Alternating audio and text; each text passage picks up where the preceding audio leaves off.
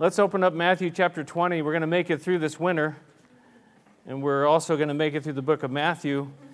But what a wonderful book it is. I'm just having so much fun and so really being so challenged by the Gospel of Matthew. It's just so powerful. And so I hope you don't mind that I've been taking my time through the last, I don't know how long it's been, but don't speak up, please.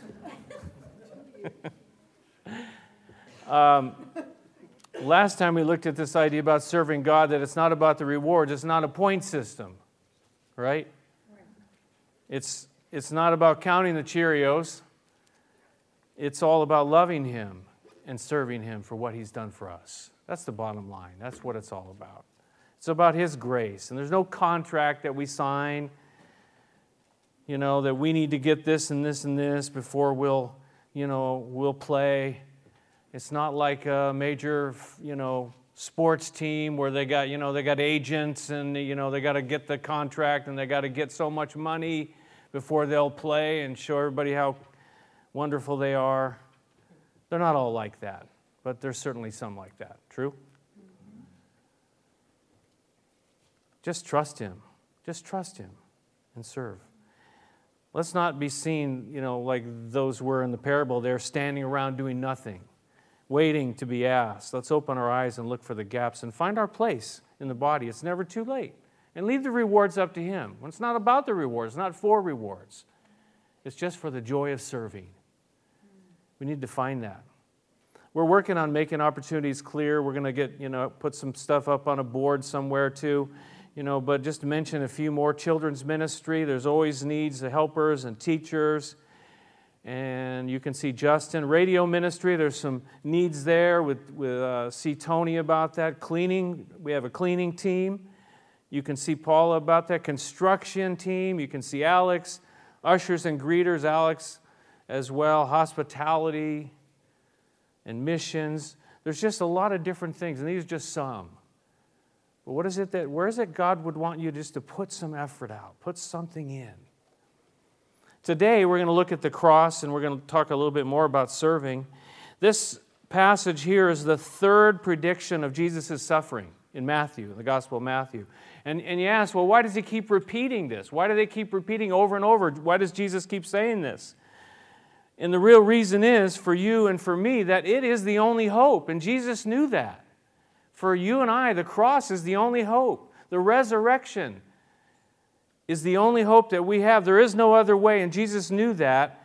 I don't think they did, and I'm not sure sometimes that you and I really know that we really understand that there is no way, there is no hope, there is nothing else besides the fact of the cross and the resurrection of Jesus. To deal with our sin and to deal with the death that we all surely must face. The first time He brought it up, if you recall, back in chapter 16, you remember what happened back there? Peter took Jesus aside, right? And it says He began to rebuke him. I mean, that's the scary thought anyway, somebody rebuking Jesus. But Peter, he began to rebuke Jesus. The second time in chapter 17, it says the disciples were filled with grief. And I think part of that is because they didn't hear the part about the resurrection. They heard a part about Jesus suffering and that, but they didn't hear the part about the resurrection. They go together, and we must always understand they go together. The resurrection is what kind of lifts us up. If it was just about Jesus being dead in a tomb, what kind of hope is that? That is depressing. That is morbid. That is not going to do much for us. They were filled with grief the second time you heard it, but they missed that part about the resurrection. There's something about the resurrection that needs to fill our very souls. Let's look at verse 17, chapter 20. Now as Jesus was going up to Jerusalem, He took the 12 disciples aside and He said to them, "We are going up to Jerusalem." They were heading up to Jerusalem. Now we're getting near the end of the gospel, and they're marching, and Jesus is marching resolutely towards Jerusalem where He would be crucified.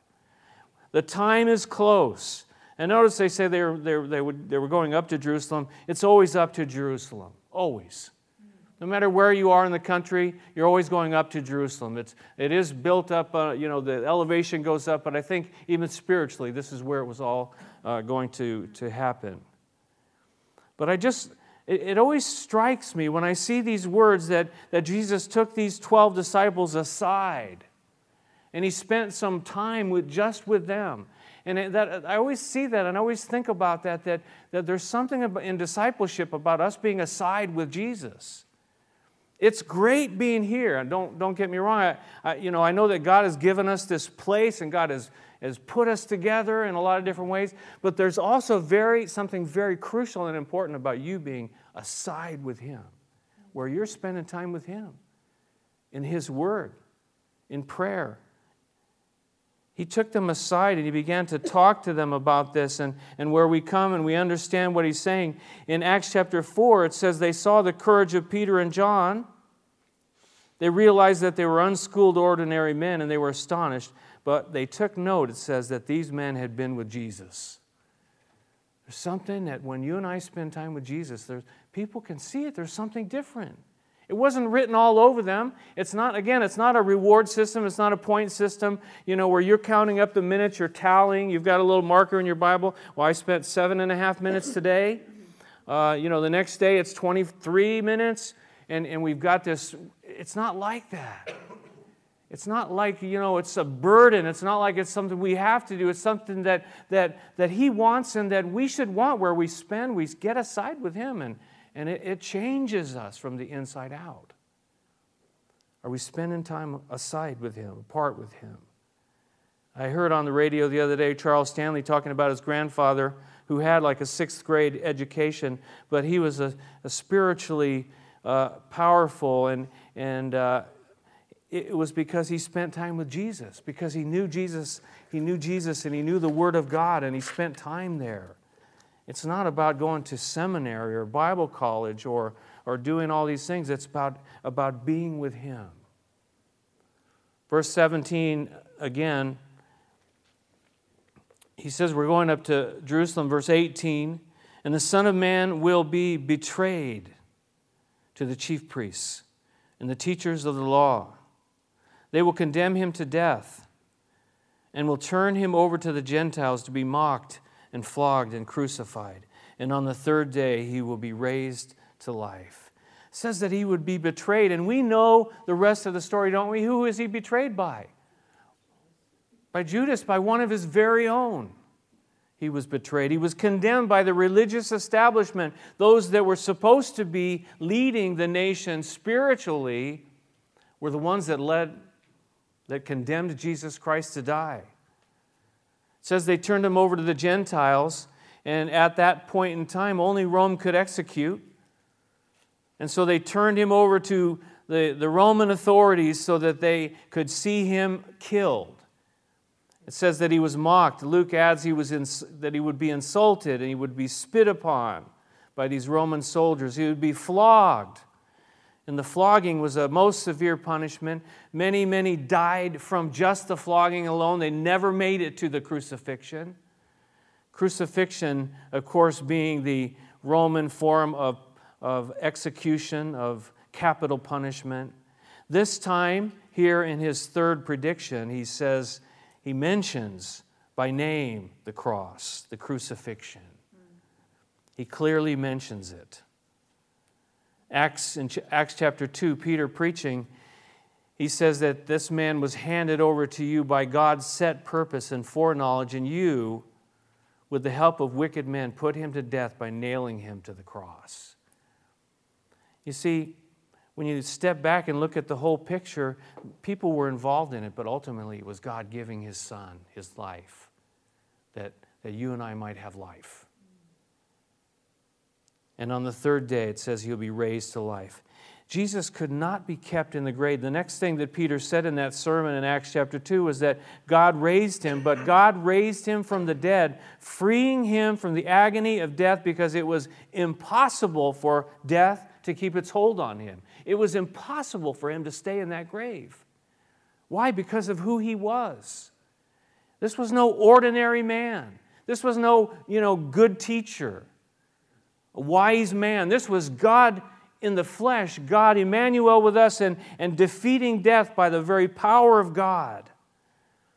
So we have the cross that pays the price, the blood that was shed that pays the price for our sin. We have the resurrection that defeats death, that you and I might have eternal life. Sin and death, we think we have problems just paying the bills or whatever. Our two big problems are sin and death. It boils all down, you boil it all down, our two problems are sin and death. What are we going to do with our sin?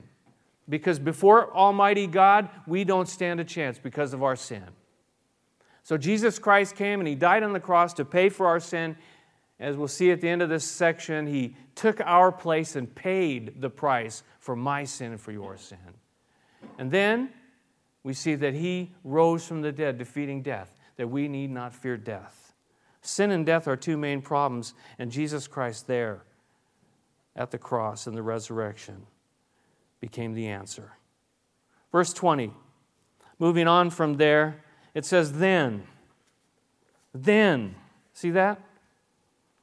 Then the mother of Zebedee's sons came to Jesus with her sons, and kneeling down, asked a favor of Him.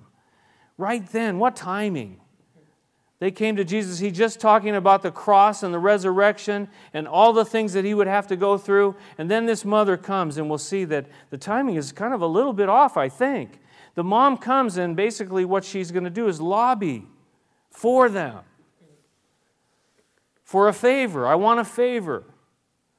And I don't know, I wondered about this. Did they ask her, Mom, can you come and help us out? Or did she say, listen, boys, I got an idea?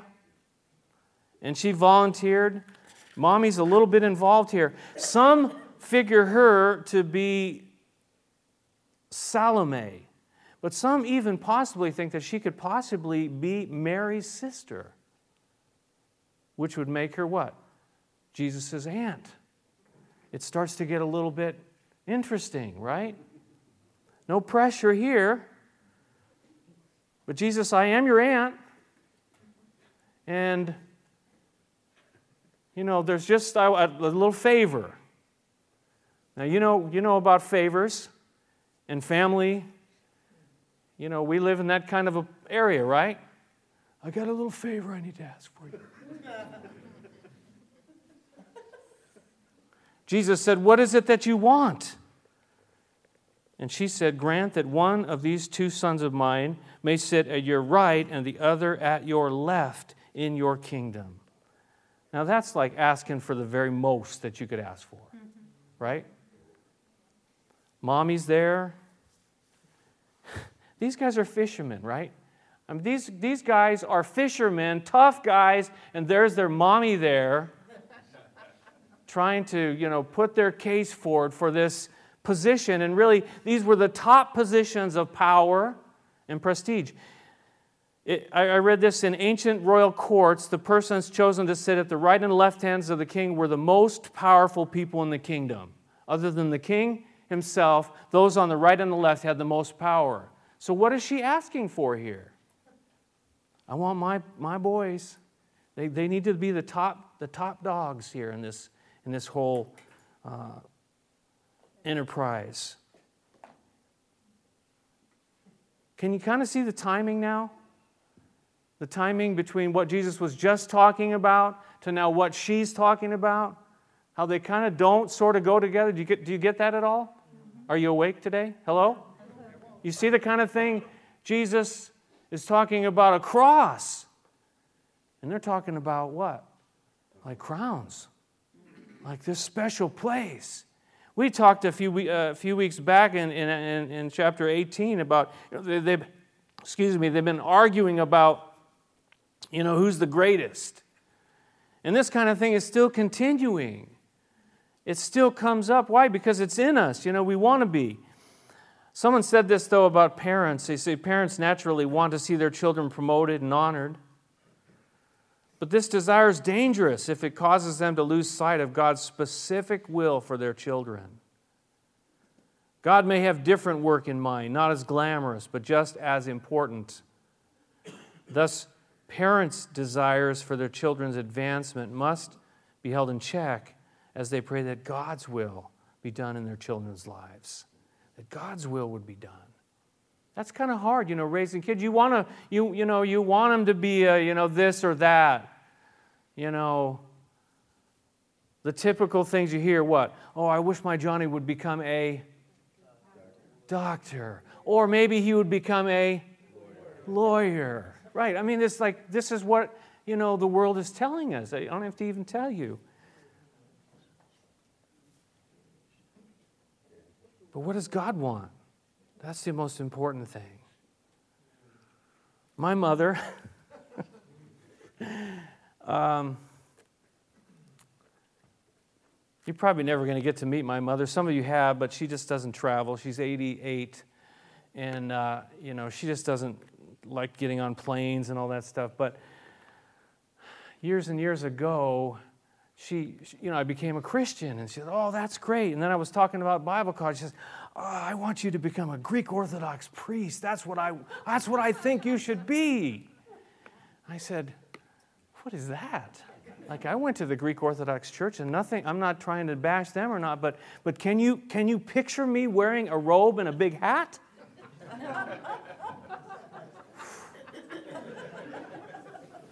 Oh. She came, she'd come to our, Calvary Chapel style church. She says, for her, it just like there wasn't any of the kind of all the stuff, But she's kind of accepted it, I think. God's will be done for our kids. It's hard, though, because we watch them struggle. We watch them. We want them. We're concerned for them. But I think partly we need to be careful, and they are showing us that we need to be careful. We're not thinking just like the world. What does the world say? What does the world want? He'd already talked to them about greatness, and now they're kind of like jumping on this thing, well, let's get there first. If we get there first, we've got a good chance we're going to get those spots. Come on, John. Okay, James, let's go. Mom? Jesus answered them, verse 22 says, "You don't know what you are asking. You don't know what you are asking." I just had to stop there. You don't know what you're asking. And, there's a lot of times we don't have a clue what we're asking. We really don't. I read this quote, and it really sums it up. They said, "How often do our prayers evoke the same response from God? We hardly ever know what we're asking. We hardly ever know what we're asking. We pray, we think we know what we're praying. We really don't even understand what it is that we're praying." He says, "Fortunately, God isn't bound by our requests, and He lovingly edits our prayers. So ask what you will today for yourself and for others. Keep praying, but remember that God will always do what is best. And thankfully, He doesn't always give us what we ask for. Thankfully, He knows what's best for you and me, and He's going to do the right thing no matter what we ask or how we ask it. And He'll work on us." But He says to these two boys, which they weren't boys, they were men, He says, "Can you drink the cup that I'm going to drink?" That's kind of a probing question for them. And really, when you look back to what He had just been talking about, it was a cup of suffering, wasn't it? It was a cup of the cross, death. One commentator says to ask to reign with Jesus is to ask to suffer with Him. We've got to be careful what we're asking for. This doesn't mean Cadillacs or Learjets or our own private island. Although we'll see that John gets pretty close to that. This is the glory that comes through suffering, right? Oh, Pastor, don't talk about suffering. We want to just hear about the resurrection. We want to just hear about heaven and the glory and the stuff that we can get, like you talked about a few weeks back, 100-fold and all that stuff. That all comes together, It all comes together. Glory through suffering. But their answer was what? We can. Just simple. We can. Could they? Could they? Or is this bravado? We know, yeah, not then they couldn't. In fact, we know they all got chased. They all split. They all left. But verse 23, Jesus said to them, you will indeed drink from my cup. You will indeed drink from my cup, but to sit at my right or my left is not for me to grant. These places belong to those for whom they have been prepared by my Father. They would indeed suffer persecution and hatred after they went through this period where they all kind of left and scattered. And James, as a matter of fact, one of these two sons, was the first of the disciples who was martyred, killed for his faith. And John, the other, is the only one that as far as we know, lived a full life in terms of living out his life. But he was exiled to an island called Patmos. But he says these words about it in the book of Revelation. He says, I, John, your brother and companion in the suffering and kingdom and patient endurance that are ours in Jesus, was on the island of Patmos because of the word of God and the testimony of Jesus. One tradition says, and it's hard to know if this is true or not, that they tried to martyr him by putting him in a vat of boiling oil, and they were unsuccessful. He survived. And so they put him off on this island by himself. We know God had a plan in that. Of course, he wrote the book of Revelation as well as the Gospel of John and the letters, 1st, 2nd, and 3rd John. He wrote that book. Can you drink the cup? And he says to them, you will indeed drink the cup. Each of us has a different calling, a different place, a different cup in life. You know, I know many of you, and I know some of you have got some pretty heavy cups to bear. Some of you had some pretty serious suffering and trials in your lives. I know that. But I think we need to encourage one another on that journey through the suffering. If I would just get up here and tell you, and if anybody tries to do this, that you know what, if you just do this and this and this, you will be free from suffering. No more suffering for you. It would be a farce. We've got a cup. One person said this, each of their cups had its own difficulty. James's came with shocking suddenness, and John's with wearisome waiting. And each drank from Jesus' cup in his time. It says the gift of salvation is priceless and free, but the way of discipleship isn't painless or easy. And life will test our commitment to Christ. We each have different cups. We're not the same. We can't compare ourselves to other people. James, again, they took him and they killed him immediately. John's life, it was suffering over a much longer period of time. But it was why, as John said, it was because of the Word of God and the testimony of Jesus. Because of our faith. And Jesus said in John 15, if you belong to the world, it would love you as its own. But if the world hates you, keep in mind that it hated me first. And no servant is greater than his master. But back to our passage here, he tells these three really that these places are chosen, they've been prepared by the Father, and they weren't for Jesus. And again, you see that Jesus was submitting himself to the authority of who? Of the Father. He was under the authority of the Father, and someone pointed out that these kinds of rewards aren't granted as favors. It's not like a favor you can get. It's the plan of God. That's what we have to submit to. Verse 24, when the 10 heard about this, the other 10, they heard about this. It says they were indignant with the two brothers. They were indignant. I think they were probably saying, can you believe that they did that? And then to themselves, they were saying, why didn't we think of that? Maybe Jesus would have said yes to us if we'd have got there first. And there's this whole thing of jealousy and rivalry, just like we've already seen, this selfish ambition, trying to get that top spot. Ambition, selfish ambition anyways, is talked about in the Bible, and we've got to be very careful about selfish ambition, and that's what we see here. Because we really don't know what we're asking, and selfish ambition can take over in our lives. Paul said in Philippians, do nothing out of selfish ambition or vain conceit, but in humility consider others better than yourselves. Verse 25, Jesus called them together. He says, well, let's have a little talk about this.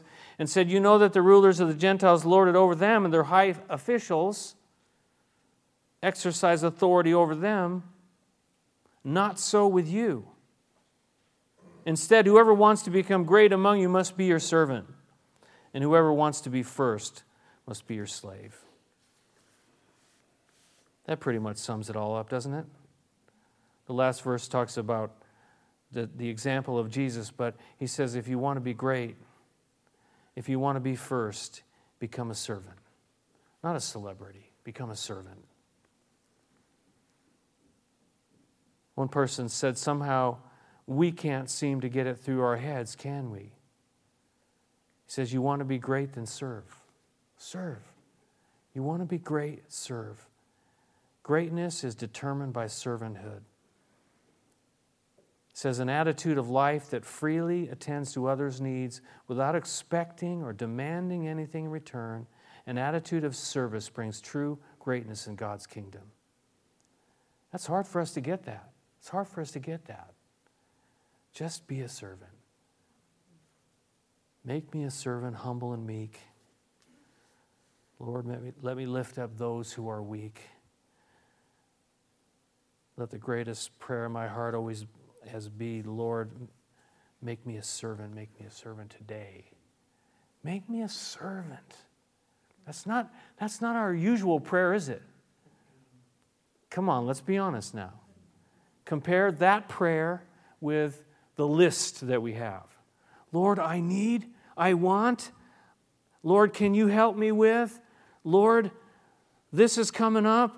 Lord, that's going to happen tomorrow. Lord, I'm struggling with this. It's all about what? About me. And over here, Lord, make me a servant. Make me a servant. You know, when we get that kind of attitude and we actually follow through and God does that sort of thing in our lives, these things over here are not quite as important as we thought they were. Doesn't mean they always go away, but they're not as important when we have a servant's heart and we're just willing to serve. I just want to serve. I don't want to be famous. I don't want to have accolades. I don't want to get all the stuff that the world offers.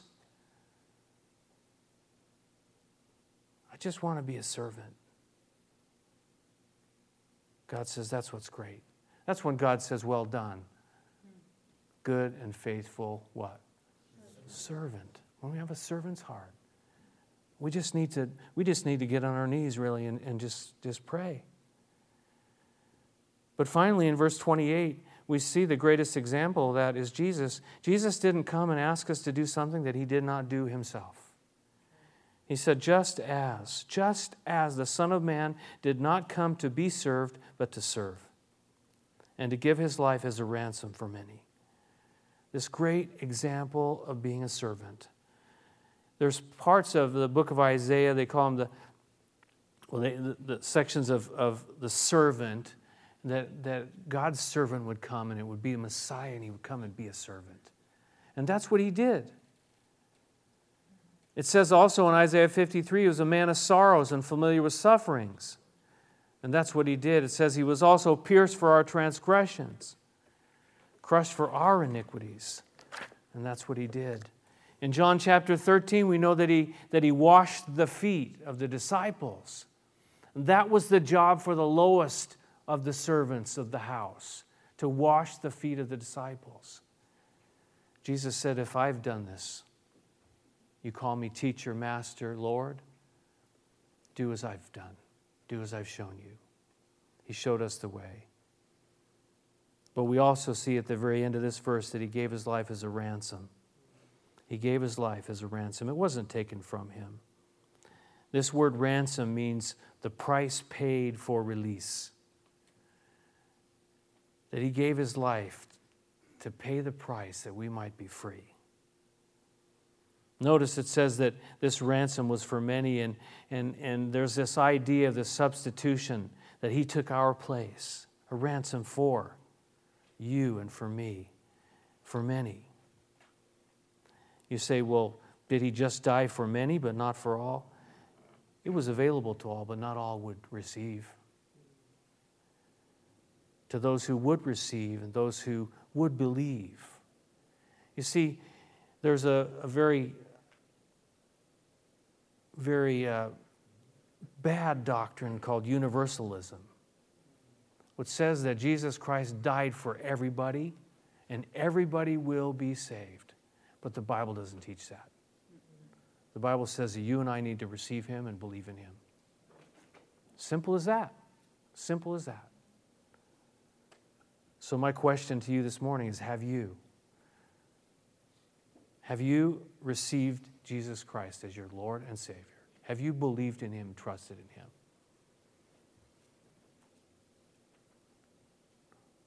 One day a man went to visit a church, and he got there early, and he parked his car, and he got out, and another car pulled up near the driver, near him. And the driver got out and said, I always park there. You took my place. The visitor went inside for Sunday school and found an empty seat and sat down, and a young lady from the church came up and said, that's my seat. You took my place. It's funny, we kind of have our spots, don't we? The visitor was somewhat distressed by this rude welcome, but said nothing. And afterwards went into the sanctuary, sat down. Another member walked up and said, that's where I always sit. You took my place. And the visitor was even more troubled by this treatment, but still he said nothing. And later, as the congregation was praying for Christ to dwell among them, the visitor stood up. His appearance began to change. Scars became visible on his hands and on his feet. And someone from the congregation noticed him and called out, what happened to you? And the visitor replied, as his hat became a crown of thorns, I took your place. See, I took your place. A ransom, paid the price, gave his life. Let's pray together, shall we?